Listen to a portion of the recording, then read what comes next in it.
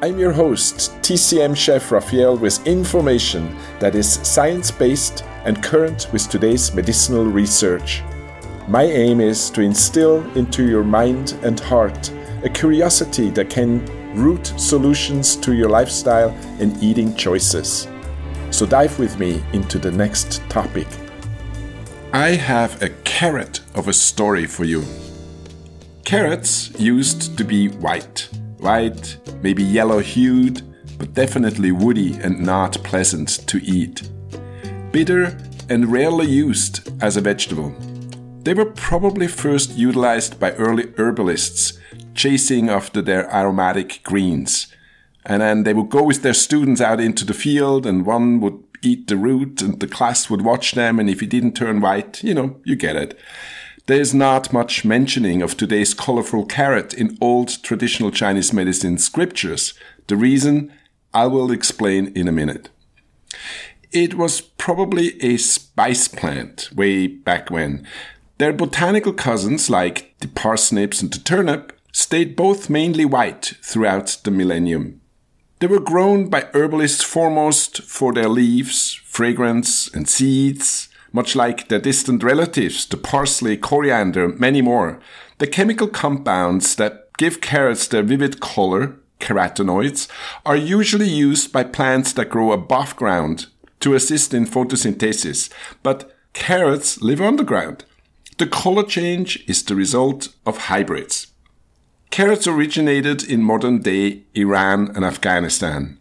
They contain around 32,000 genes, more than humans, of which 2 recessive ones contribute to the buildup of alpha and beta-carotene carotenoids.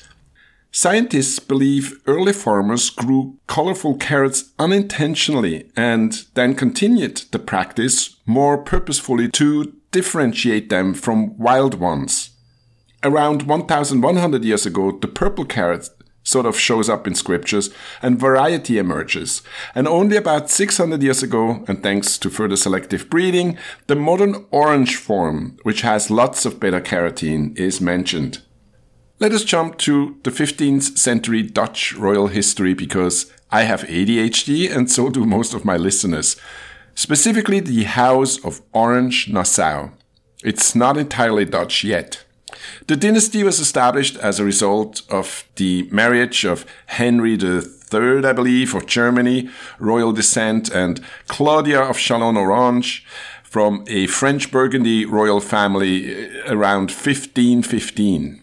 And then there's a bit of family mess, and I'm jumping forward, and a great cousin, barely 11 years old, inherits the family land. Yep, all of today's Netherlands. His name was William of Dillenburg. But as a part of legal demands and honoring the family roots, he had to keep the name William I of Orange. I mean, it's a play of words. Do you get it? Family roots. You want to know where this goes? Well, just wait a little bit. The former Netherlands had been inherited by the Austrian royals in 1482. It then passed to the Spanish Habsburg upon the abdication of Emperor Charles V in 1556, and he gave half of his kingdom to his brother and the rest to his son, who somehow ruled Spain and the Netherlands now at that time. A few days later, he died of gout, it killed him, and he was buried, now counting the carrots from the bottom up. I'm trying to be funny here, okay? European royal history, which we have to study as children in school, is a huge brew of wars for ridiculous reasons.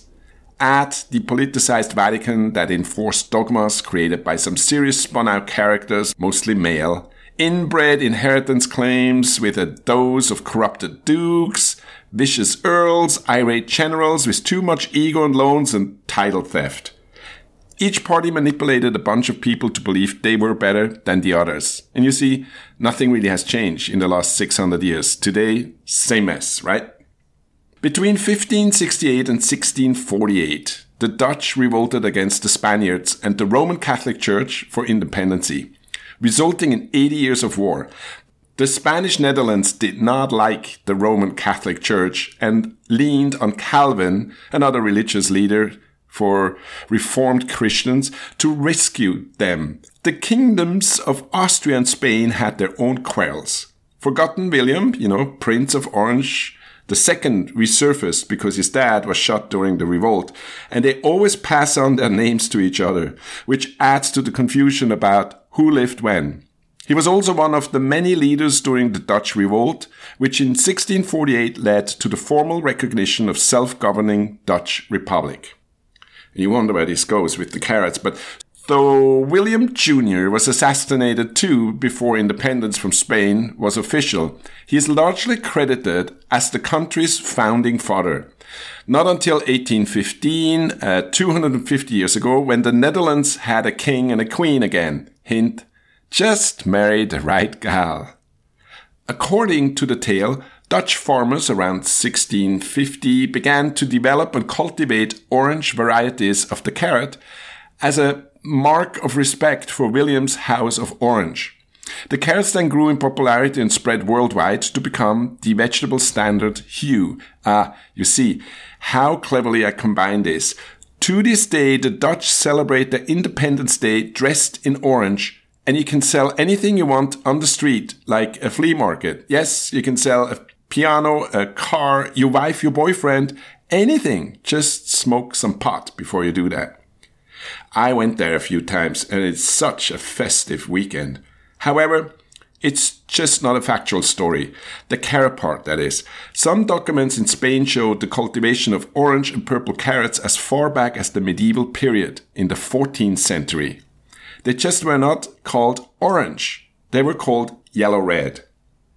The word orange, as used above, has a different origin as well. Remember that marriage earlier? Well, in southern France, there is a municipality called Orange in French, Principaux d'Orange, that had its origin in the 8th century. I'm dragging you through history like a carrot lurked by a carrot.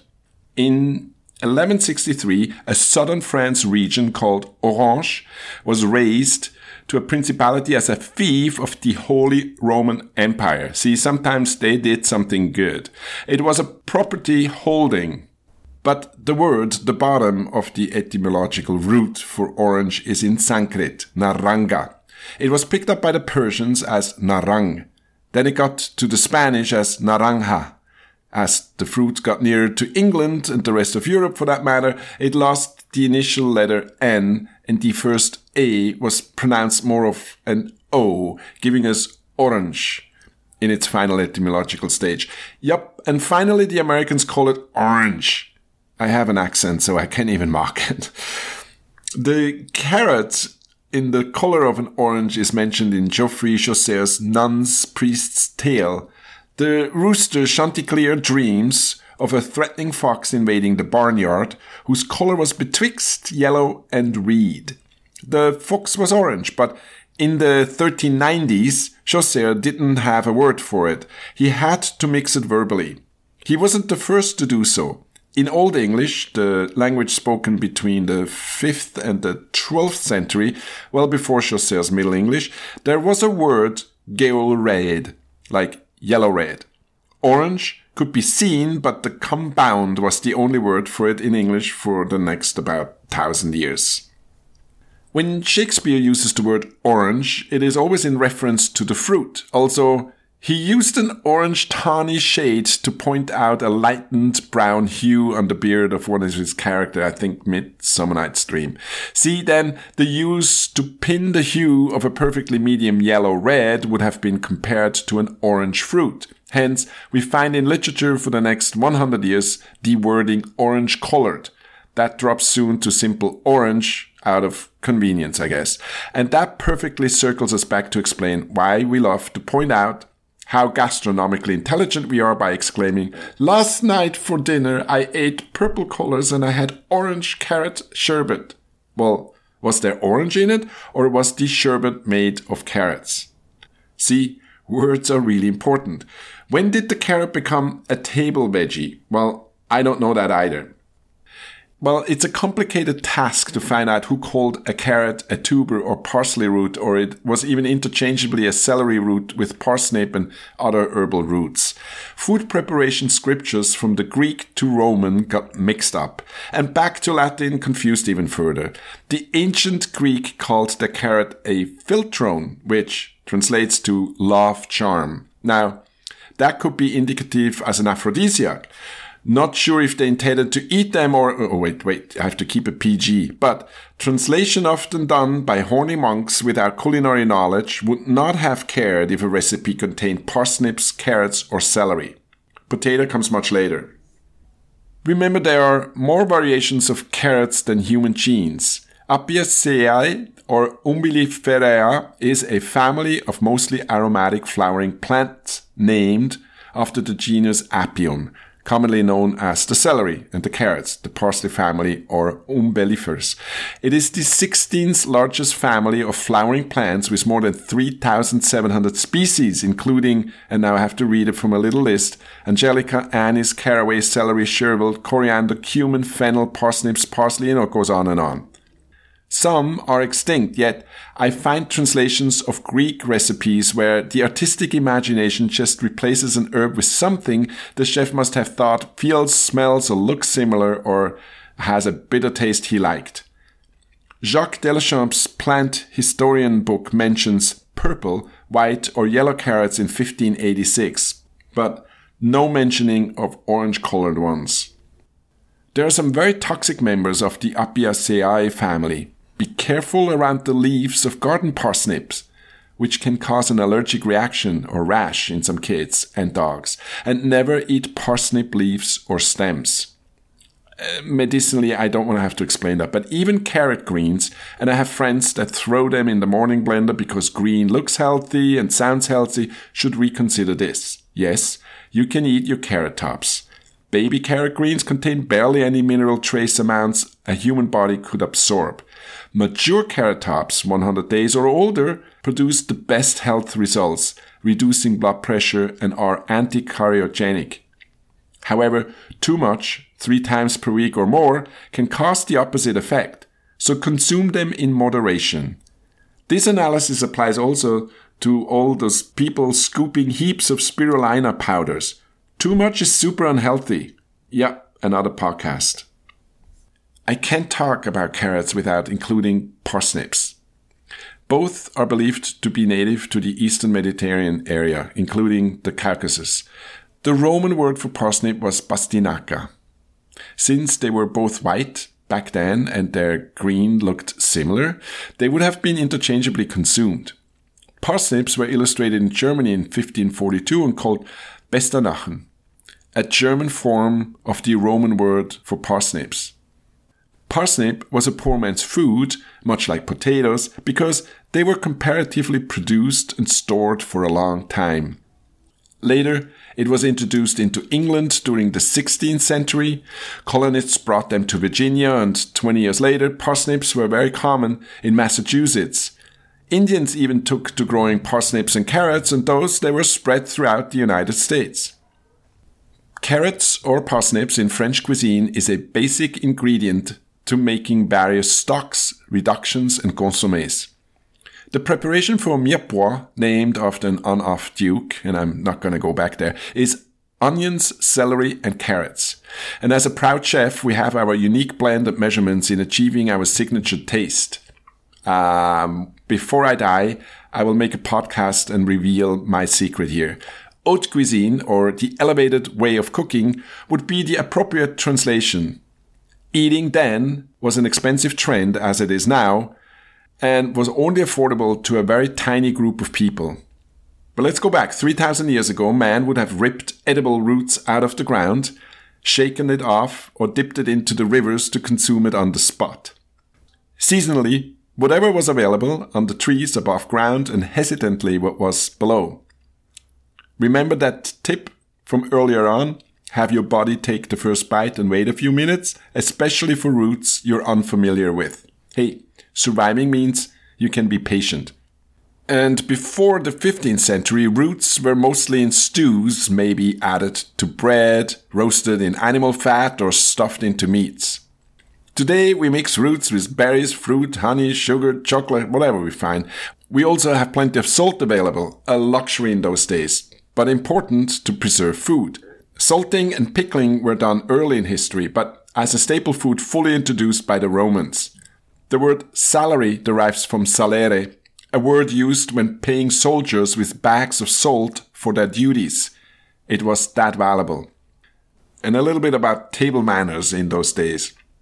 Well, the Romans ate out of big bowls or off large platters, or food was just served directly on the table. Women ate only amongst men in public when they were celebrating, and these food orgies often led to further hanky-panky. See, Roman cuisine was a mixture of cultural eating etiquette, adapting the Middle Eastern way of eating with bread as a tool, or entirely with your hands. And from the Greeks, they sort of had these picks or long pikes to dip choices in sauces and marinades. Some of these dips were actually made or concocted by herbalists that understood the flavor profile and aimed at aiding digestion and reducing inflammation. Otherwise, there was a vomitorium. You go to that special room with this beautiful big bowl and there's a feather and you stick it in and you get it. So you purge between day-long courses to keep up with the etiquette of at least trying every dish that is served. And everyone drank tons of wine and fermented juices, and in between, on hot days, cold fruit jellies were served, which would be in modern day like a palate cleanser that's really needed, and I come back to that. Nero is heralded for discovering sherbets, sending helpers into the mountains to bring back ice blocks that were shaved and mixed with fruit syrup. There is plenty of evidence of fork-like tools being used by the ancient Greeks, a two-pronged dagger-esque instrument. However, ladies of the court would avoid it. They used flat silver spoons as sort of a shovel. Most of the Roman recipes, and some of the earliest are categorized in a cookbook by Apicius, lists the ingredients for stews as roots. Now, I was super disappointed to find that because he's very detailed when it comes to his meats and fish dishes, detailing flamingo tongue salad or snail with oysters. Ugh. When it comes to the side dishes, however, he simplifies in writing mix of roots. He knew about the flavors of caraway, parsley and celery or fennel, but he does not elaborate on the root part of it, with a few exceptions. His food orgies are well documented, and he squandered a fortune, his own money, preparing these delicacies and inviting for feasts. I think he died a poor man. It was not the woman spooked by the lack of male eating hygiene. It was actually the woman that caused the introduction of personalized eating utensils. See, kissing as a greeting amongst the Romans was done merely when coming home after a war or traveling abroad to check if their wives had been drinking and cheating. And to hide that evidence and for other medical reasons, women brushed their teeth with urine. And I will have another PG-13 podcast one day on the topic of urine, I promise. Later in medieval times, food was served on tablecloth that also could act as a giant napkin for all the guests to wipe their fingers and even their knives on. They had ladles which they shared. Imagine. The fork was introduced to Europe in the 10th century by Theophano, the Byzantine wife of Emperor Otto II. It made its way to Italy by the 11th century and had become popular amongst merchants around the 14th century. When the fork was first introduced as a small eating implement, it was normal for people to bring their own knife and fork, and whenever someone threw a dinner party, the guests would bring their own cadenas, a container with their silverware to eat with. This custom then was introduced to France with the entourage of Catherine de Medici. As much as kids nowadays play like computer games or are fans of all sorts of dinosaurs, I barely know a name of one of them. I studied European history, but back to using carrots as food and sauce items. Muzyntznia is the Polish word for soup, vegetables or greens. I bastardized that. I'm sorry, I'm gonna get in trouble. The word means Italian stuff because Queen Bonasforza, who was Italian and married the Polish king in the early 15th century, brought her chef with her. It's an early record of making stock-style broth. A Voznintsniame consists of carrots, parsnip or parsley root, celery root or celeriac leeks, savoy or white cabbage leaves, and sometimes celery leaves and flat leaf parsley. I got that from her chef's cookbook. Marie-Antoine Carême, 1784 to 1833, was arguably the world's first celebrity chef. He made Napoleon's wedding cake, I don't know which wife actually, cooking for the Prince Regent of the Royal Pavilion in Brighton, the Romanov family in St. Petersburg, and according to legend created fantastic soufflés, flecked with real gold for the Rothschild family in Paris. He's the one that fine-tuned what is today's French cuisine. I have to admit, a hero of mine. He died in Paris at merely 48 or 49 and is buried at the Montmartre cemetery. I know exactly where. The cause of death is uncertain. His skull is showcased in the Musée National d'Histoire Naturelle and displays evidence of dental decay, which is not surprising for someone working with sugar as he did. As a chef in the Palais Royal and having lived in Paris 4.5 years, I would visit his grave with coffee and pastry in hand. And my friends wondering where my affinity for skulls comes from, well, that's where it started. I bought my first skull that day after the visit of his gravesite. Weird stuff, I know. So let's talk healthy roots. Since parsnip is a low-caloric food option with high levels of soluble fiber, it fills you up and prevents the release of ghrelin, a hunger hormone. They are high in copper, known to rid the human body of lead, and the vitamin K-rich tuber prevents colon cancer. Being high on vitamin B9, a serious antidepressant, and exceptionally amounts of folates found in parsnips, they're perfectly loaded to reduce homocysteine levels in the blood. I love talking about medicine and food.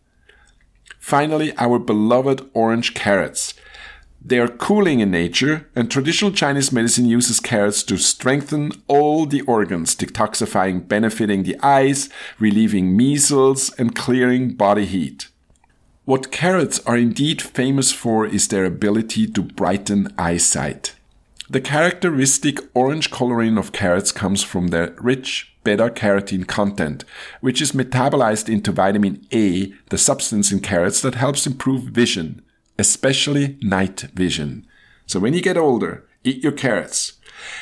Keep in mind that less than 5% of the beta-carotene in raw carrots is released during digestion, and you can improve the release to almost half by pulping, cooking, and adding olive oil, a good quality olive oil.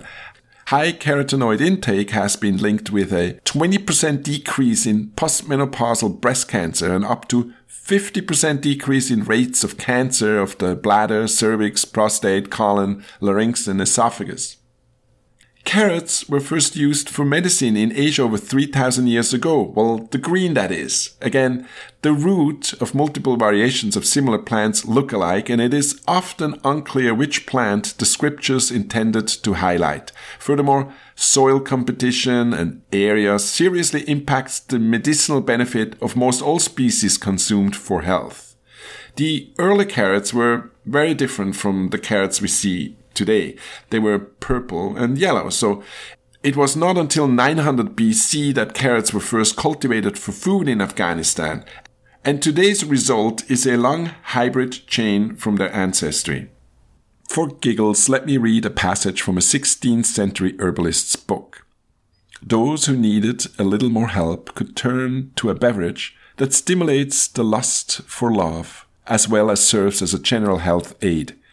The elaborate recipe includes several herbs, spices, and a multi-day preparation process. And the process, he says, produces an exquisite drink, the potency of which can be amplified by the extract of carrot.